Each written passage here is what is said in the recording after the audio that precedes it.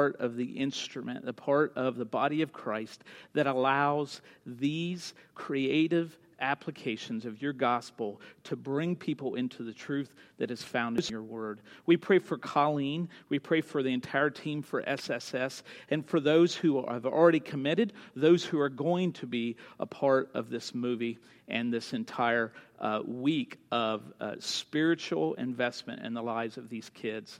And for The Lion, Witch, and the Wardrobe, God, it's a big production as well. But Lord, we are confident in knowing that you will raise up us to collectively move forward and present this message that reflects on the redemption that is found in your Son, Jesus. So God, use us, shape us, grow us in all of this. In Jesus' name we pray. Amen. Thanks, Colleen. Appreciate it. Thanks to Deb. I think that's it, okay? Again, we were hoping to share those over a period of a couple weeks, but that didn't happen. So, since we haven't had sermon for 2 weeks, I've got permission to go like 3 hours today, right? Some of you, what I know, welcome that, so I appreciate that. But I'm actually going to be preaching a message that was intended for the 13th. So we had just decided, being off 2 weeks, that we would just move everything back, because this is very much a part of this series on Become. And if you haven't flipped there, I encourage you to flip to 1 Peter. We are going to be spending about the next 8 weeks in 1 Peter. So we're just going to kind of just continue to check away at it. And I would encourage you that as you spend time in, I know many of you are involved in etch classes, in small groups and so on, but I would encourage you in the midst of that is to make some time to read through 1 Peter.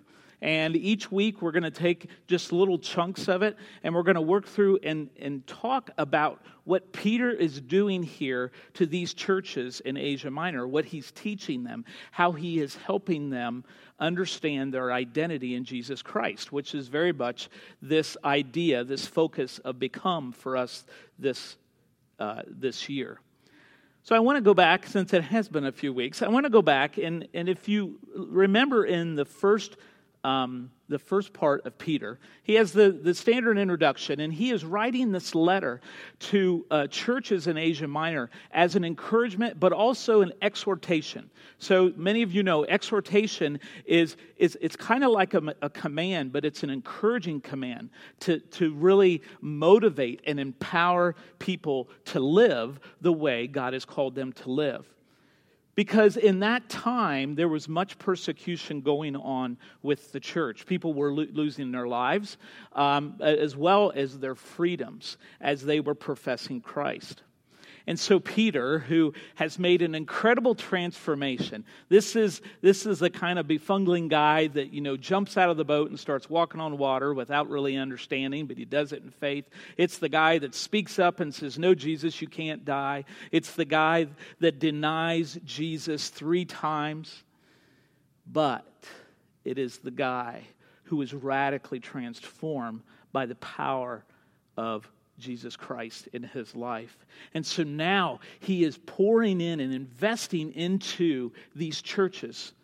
He has walked through his life. He's nearing somewhat the end of his life. He will eventually die a martyr's death. And so I love what we see with Peter here. He is pouring deeply into these men and women, these families, and saying, don't give up. I know it's hard, but don't give up. And so he starts this letter, and he begins to lay out all of the things that are true about what it means to be a follower of Jesus Christ. I don't know about you, but that's so important for me to remember. It's easy to forget when the things of this world come crashing in. And we're going to talk a little bit more about that. But in this first section, verses 1 through verse 12, I just want to remind us that Peter is reminding the Christians then and us today of the great truths about our salvation, the great truths about the better future that we read about, not only in Revelation, but we hear in various places of God's Word. If you would turn your sermon sheet over for me, I just want to remind us If you remember a few weeks back, is we laid this out for the first time for the congregation, and this is our vision for us for the next 7 years. And it has to do with how we become spiritually formed in our identity in Jesus. And because of that, we have a pattern of spiritual formation as church. I want everybody who comes into this church to grow in Jesus Christ, whether they're here for a year or here for 15 years. Is that because of being involved in this body, they and we will grow. Because in that, as this vision says, is that we will bring hope to those who don't know Christ, or to those who misunderstand Christ, to those who have no other hope, because what we know is every other hope is fleeting. And in that, we want to be people who pass on that spiritual heritage. We're going to unwrap this not only this year, in the coming weeks and months. We're going to unwrap this over the next couple of years, and we're going to live into that. And I'm excited to see what God's going to do with us. So I want to move into this second section, beginning with verse 13. And Peter starts to get a little bit more specific here. He starts to focus a little bit more on some of the specifics about what our salvation ensures us, what that identity means for us. As I talked in the beginning, is that there are a lot of things about our identity. But I think some of the least important things are the things that are found on our license or a passport or even on our phone. The most important things about our identity are about our heart and about the beliefs we have and our view of this world. So I want to move into this section. I'm going to begin in verse 13. It will be on the screen. Peter says, understanding all of these aspects of our salvation and our assurance, he says, therefore, with minds that are alert and fully sober, set your hope on the grace to be brought to you when Jesus Christ is revealed at his coming. As obedient children, do not conform to the evil desires you had when you lived in ignorance. But just as he who called you is holy, so be holy in all you do. For it is written, be holy, because I am holy. Since you call on a Father who judges each person's work impartially, live out your time as foreigners, in reverent fear. For you know that it was not with perishable things such as silver and gold that you were redeemed from the empty way of life handed down to you from your ancestors, but with the precious blood of Christ, a lamb without blemish or defect. He always points back to Jesus. He was chosen before the creation of the world, but was revealed in the last times for your sake. Through him, he reminds them, you believe in God who raised him from the dead and glorified him, and so your faith and hope are in God. Now that you've purified yourselves by obeying the truth so that you have sincere love for each other, he's starting to get practical. He's starting to mess with our daily business. Love one another deeply from the heart. For you've been born again, not of perishable seed, but of imperishable, through the living, enduring word of God. For all people are like grass, and all their glory is like the flowers of the field. The grass withers and the flowers fall, but the word of the Lord endures forever. He's quoting from Isaiah 40. And this is the word that was preached to you. Wow. We could spend a few weeks on that. I want to capture a theme here for us today that I think is incredibly significant for us as a church right now. Tony is going to speak on our collective identity as the church next week. I don't know that there's been a more opportune time for us to be reminded of our true identity as a church. But it begins with also our identity individually, personally, you may say. And it really is this focus of become. If we don't know who we are, we will never understand where we're going, what we're supposed to do, what our purpose is. That is true of any aspect of life. But the foundational piece of that is our spiritual nature. So I want to draw out a couple things here that I want us to be thinking about, not just today, but as we move forward. And the first one is this. Our individual identity in Christ is both given by God and received by us in faith. Let me talk about this piece of given by God. If we don't understand, as Peter tells us, that God is the giver, we tend to raise ourselves up and our identity up based on us. We tend to make decisions. We tend to see ourselves in wrong position with God.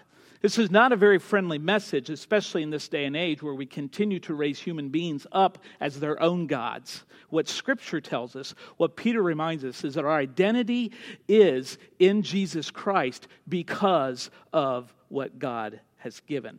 In other words, you can't earn it. I can't either. Praise God. I'd blow that one up. I tried. You probably did too. And so there's this distinction. And some would say, Dan, why are you going to pound on this distinction? Peter talks about it a little bit as he talks about children of God. But why is it so important for us to distinguish between creations of God and children of God?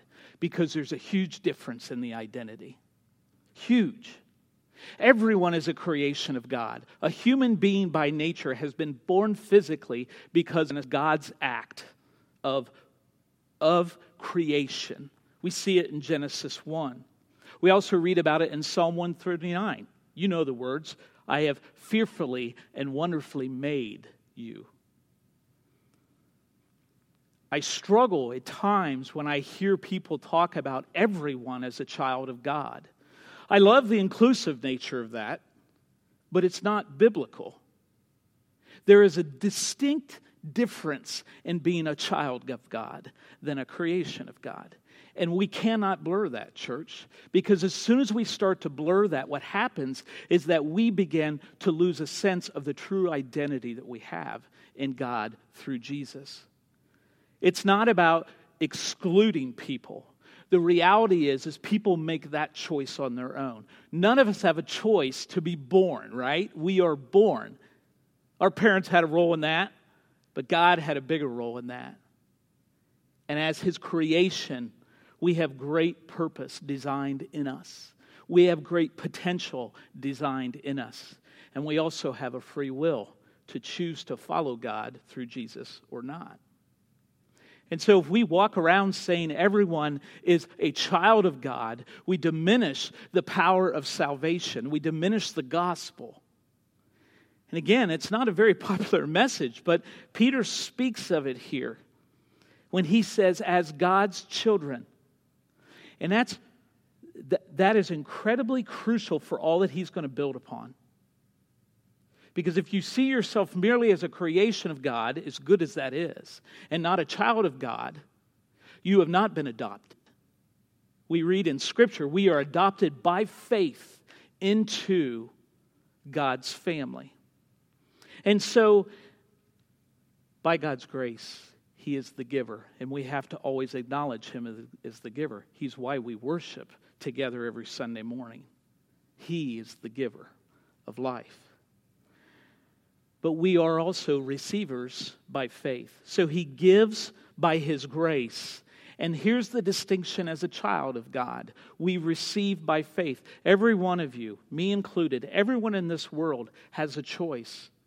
And it is a choice of faith. It may start here, but it becomes a choice of faith. Am I going to be obedient to God by living my life for Jesus Christ?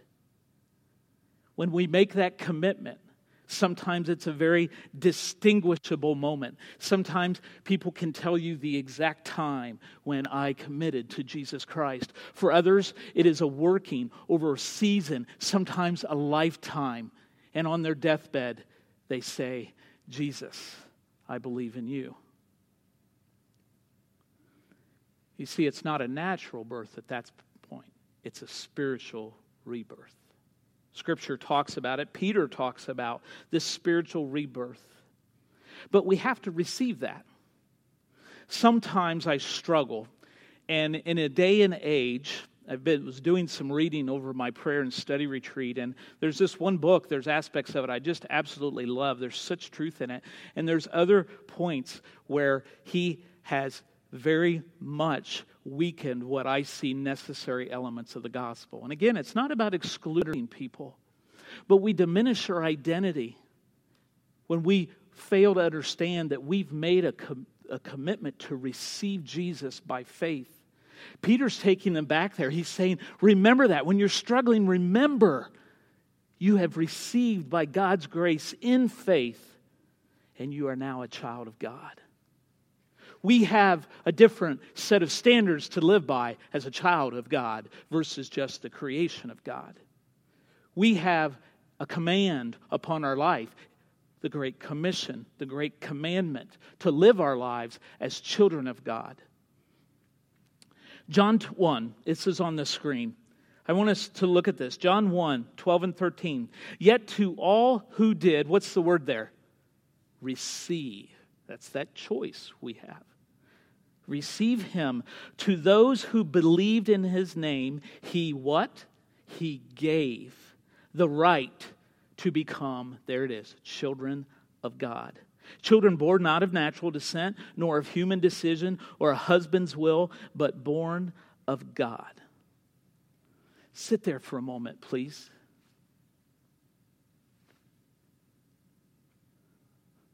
A child of God. I'm not trying to be overly dramatic here, but it is an incredibly impressive part of our identity. When I was 20 years old, I was a creation of God. When I was 25 years old, I was a child of God. And I was a different man because of the salvation God gave me. You all have your stories too. We're different. We've been transformed. We're continuing to be transformed. That's why in verse 21 it says, so your faith and hope are in God. It's all faith. It's not earned. It's not something that we can run after by all of our efforts. It is a decision to choose and accept. And I know for most of you, this is not new news. It's your covenant relationship with Jesus Christ and God. But don't push it back in a way as if by time or familiarity that it is not crucial to your identity. Try something this week.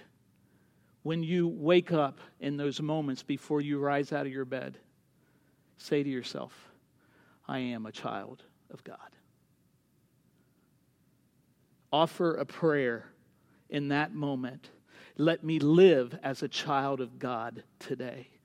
Because what do? We run back to the creation part, don't we? We run back to the Adam and Eve part. Our sinful nature wants to take us there. So we constantly need to be reminded. It's not just positive faith talk or self-talk. No, it is the power of salvation that Peter is talking about here. Because the rest of what Peter talks about is not possible without understanding ourselves as a child of God. We understand our role and our place. We understand that we're not God. He is. We understand we're not the Savior. We are not Lord of our lives or anybody else's life. He is. Shapes us. Another point I want to make here has to do with, and I want to sit here for the rest of our time. It has to do with our individual identity in Christ is both now and not yet. Now, we've talked about this theological concept before. But it's important as we understand our identity. This whole focus of become, it exudes, it kind of just bleeds this idea that we are, but we're not everything that we are to be. And that's what Peter reminds them here. They're suffering. They're being persecuted. You take any trial, any suffering that you have on a daily basis, and to tell yourself, to remind, to study the Word, and understand that your identity is being shaped. It's not done. But there's some that is there and is solid. So it's a now and it's a not yet. I think so many people live their lives by what has happened. Well, I did this, and so I can never be good enough for God, or I can never get into heaven. Or the opposite, I've done good enough, and my good works will get me to heaven. We know that's not what Scripture says. But we have to see our identity as this thing that has been established, but also this thing that is being shaped and for the future hope. I hope this is not it. If this is it, I'm going to be incredibly disappointed. As much as I love you all and as much as I love this church family, if this is it, but it's not. It's not. Praise God. But verse 13 says, it communicates this idea of the now and the not yet. It says, the grace to be brought at his coming. Verse 17, live out your time as foreigners here, sensing that there is more to come. Verse 23, through the living and enduring Word of God. It's active. Why does it matter? Think about a seed that you put in the ground in the spring. Maybe you do that. Susan's grandfather used to always put it, and he'd have his little indoor garden in the little pockets, and the little globe thing over it, and he'd have things growing up. And by the time he had them in the ground, I was just starting to think about a garden, And so, but he did that. But when he planted the seed and put the seed in there, he knew that it wasn't just going to be a muddy seed if he cared for it.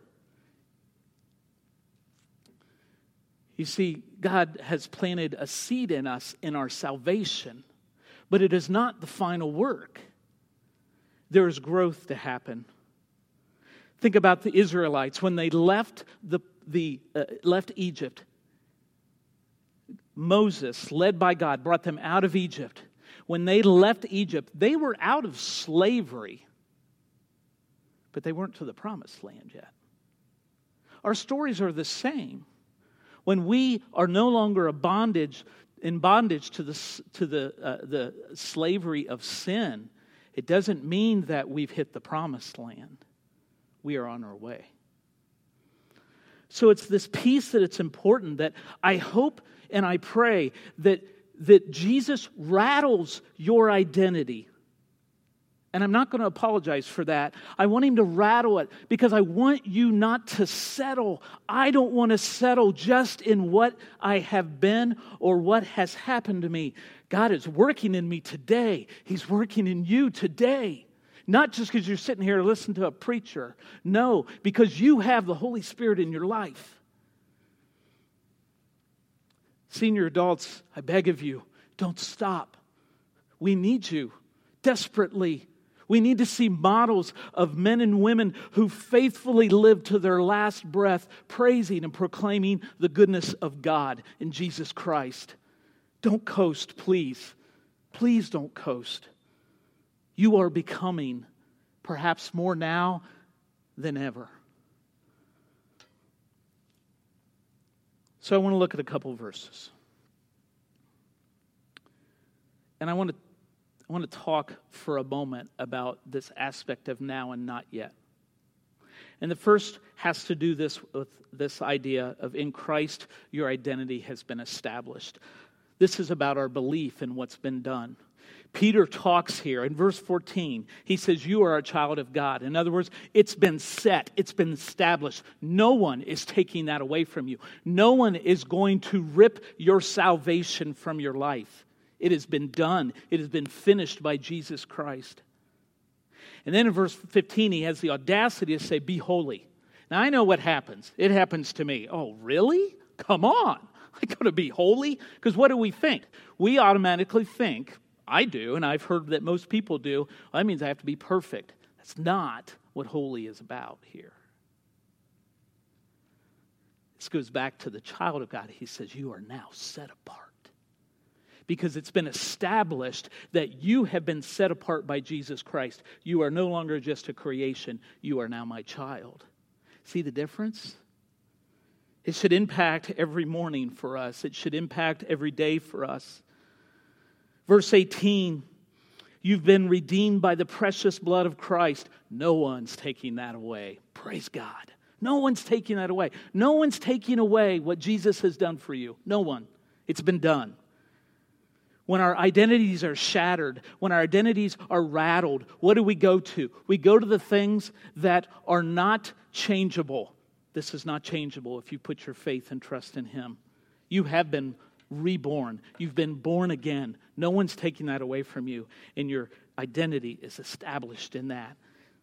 That seed has been planted.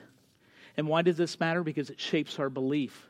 Because when trials come, when persecution come, what do? You go back to what you believe and what you know. Even if you have to convince yourself over and over, I know I am a child of God. I know that Jesus died for me. I know that my failure is not bigger than the grace of Jesus Christ. When I was young, and I looked this up, I wish I still had it. I had a great, and not these little cheap ones that they offer now, but it was a great big, it had to be 2x3 giant coloring book. And I loved it, and it was put out about 1977, so I was about 6 then. And I got it one year for Christmas. My sister got a different one. I got Blazer the Fire Dog. And I found a picture of it. I didn't get it put up. Blazer the Fire Dog. And I remember setting and just spreading this thing, which seemed like, 10 feet wide, out on, and Mom and Dad bought me the great big thick crayons, as thick as your thumb, and I would just sprawl out, and I would just lay, and I would color that thing. And I got to thinking about that. And as goofy as it may sound, what has been established in us is like the black lines on the coloring page. When you sit down to color, you color, and I know some like to color outside of the lines. But I've tried coloring outside the lines in my life. I think you have too. Doesn't work. May be creative. But Jesus has established for us the picture in black lines. He has set it for us. We don't have to figure out life on our own. We don't have to figure out how to do relationships on our own. We look to Jesus. We look to those black lines because there is a picture developing. If you believe in the black lines of the picture, you color in them, and it sets you on a path. In this world of discovering your own identity, from everything from sexuality to even your race, and choosing all of those things that are absolute nonsense, in my belief, and what God's Word says. There was a man who recently has been playing for a football team known as the Clemson Tigers. He's the quarterback. I don't know this man from anybody else except for what I've seen in this video. But I want you to take a look at this video and look at how he speaks of what's been established in him. Take a look. That's just kind of always been my personality. And then just growing up, my family's always football's important to me, obviously, but it's not my life. It's not like the biggest thing in my life, I would say. My faith is. So that just comes from kind of knowing who I am outside of that. So I just know no matter how big the situation is, it's not really going to define me. Just putting my identity in, what Christ says, who He thinks I am, and who I know that He says I am. So really, like I said, at the end of the day, it doesn't really matter what people think about me or how good they think I play or whatever. It doesn't really matter. So that's definitely been a big thing for me, just in my situation, just knowing that and having confidence in that. He knows what's been established for him. No one's taking that away, no matter whether he throws 20 passes or 40 in a game. I want to look at another piece of this as we move forward. And it's what Peter is talking about here and how our identity has not only been established, but it's being shaped. And this is about the life now. And it's really a theme here of Peter saying, you live now based on what has been established for you as a Jesus follower, and also for what is to come for you, which we'll talk about in a moment. But this piece, as he talks about being shaped, he says in verse 13, with minds that are alert and fully sober. There is an action there. In verse 15, be holy in all you do. It's active. Verse 17, live out your time as foreigners here in reverent fear. It's active. It's ongoing. And then the very specific in verse 22, have sincere love for each other. Put it to practice. So in these verses, in this particular section, those are all based on what Jesus has already established. There's no way that we could even begin to comprehend, be holy because I am holy, if Jesus has not died for us. It's wise for us to live this way because we approach every day that God is still shaping us through Jesus. It's our faith in action. It's Philippians 1:6. Some of you know this by heart. That he who began a good work in you will complete it, will carry it on to completion until the day of Jesus Christ. God's not done with you. Your story is not completely written. It's who you're becoming. And it's this obedience. Sometimes we preachers are afraid to talk about obedience because it just sounds like we're being bossy and pushy and everything else. Here's what you need to know. I struggle with it every day. I'm no different than you. I struggle with it every day. Sometimes in the smallest of things, sometimes in the big things. But that obedience is a part of what Jesus is shaping in me because I am now acting on what I believe. I'm not just walking around telling everybody I love Jesus. I'm actually living and loving like Jesus. And in the failures, I still get back up and go. So back to Blazer, the fire dog. This is that part of our lives where God gives us the big crayons, the big, colorful, obnoxious crowns, and says, here's what I've established in these black lines. Now color. Color. Live into what I have given you. Color. I've set some boundaries for you that are healthy, but color. You know, hopefully, if you've never colored, go buy a coloring book today and color, please.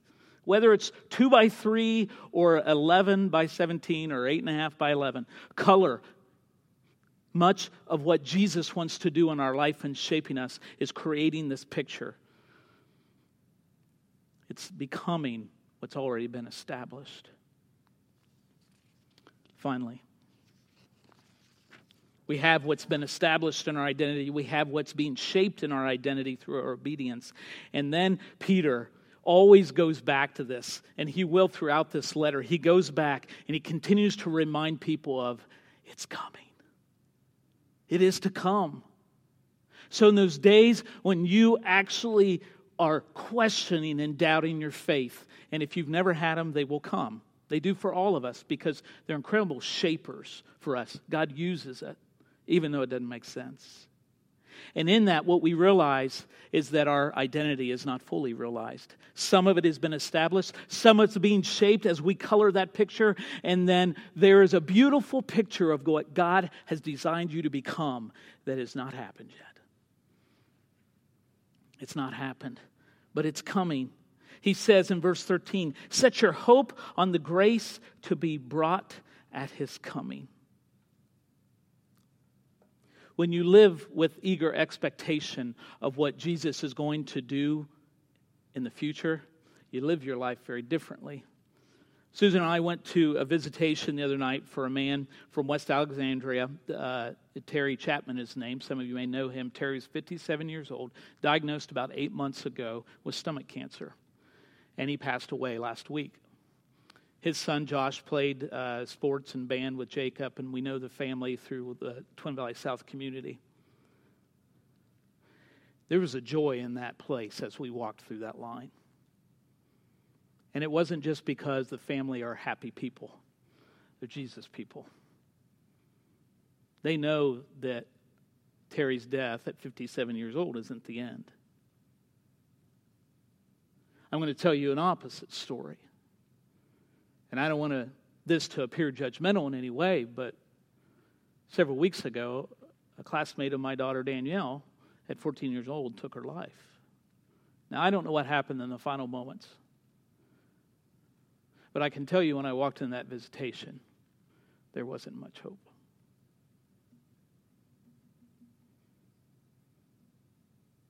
That hurts.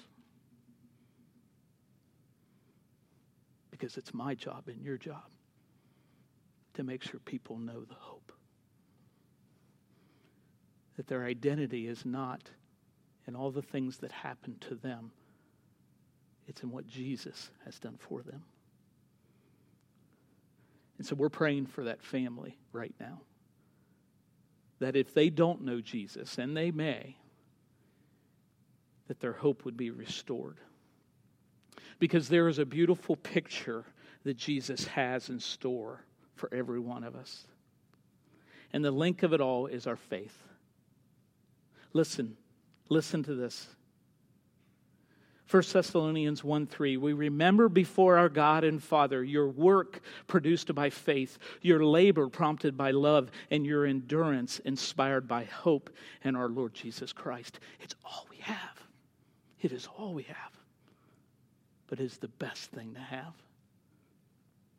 Faith is that link from the past and the present and the future of identity. You have been forgiven, you are forgiven, and you will be forgiven. You have been loved, you are loved, and you will continue to be loved in Jesus. You have been made alive, you are alive, and you are going to be alive in Jesus. You have been saved, you are being saved, and you will be saved at the coming of Jesus Christ. When fully realized, your salvation will be together. And my prayer for us is to continue to long for it and not to give up in it.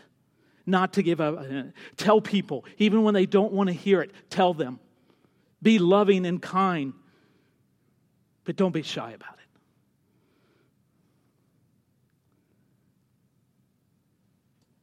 There's a song out that's very popular right now, and it is incredibly appropriate for us today. And so before the team comes out and leads us in this final song, I'd like us just to set the words of this music video are on the screen. And it's a song about our identity and what the world says we are, what we think we are, but who we are really in Jesus Christ. Take a look. Our prayer this year as we walk through this year together is that you will become more than you ever thought you could be in Jesus. It's not because you're horrible now. It's not because of anything that you failed at.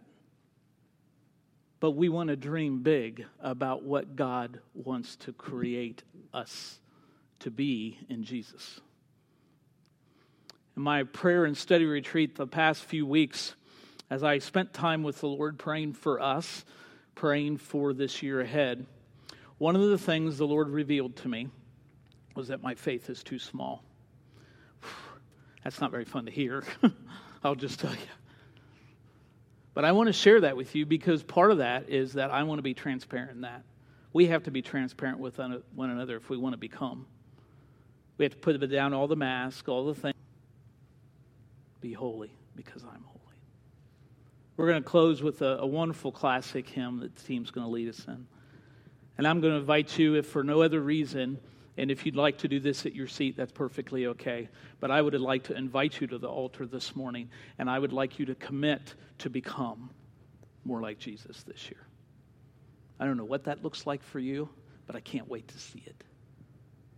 I can't wait to see you grab those crowns and color with Jesus leading you and develop into the picture of what his life, your life, he has designed for you.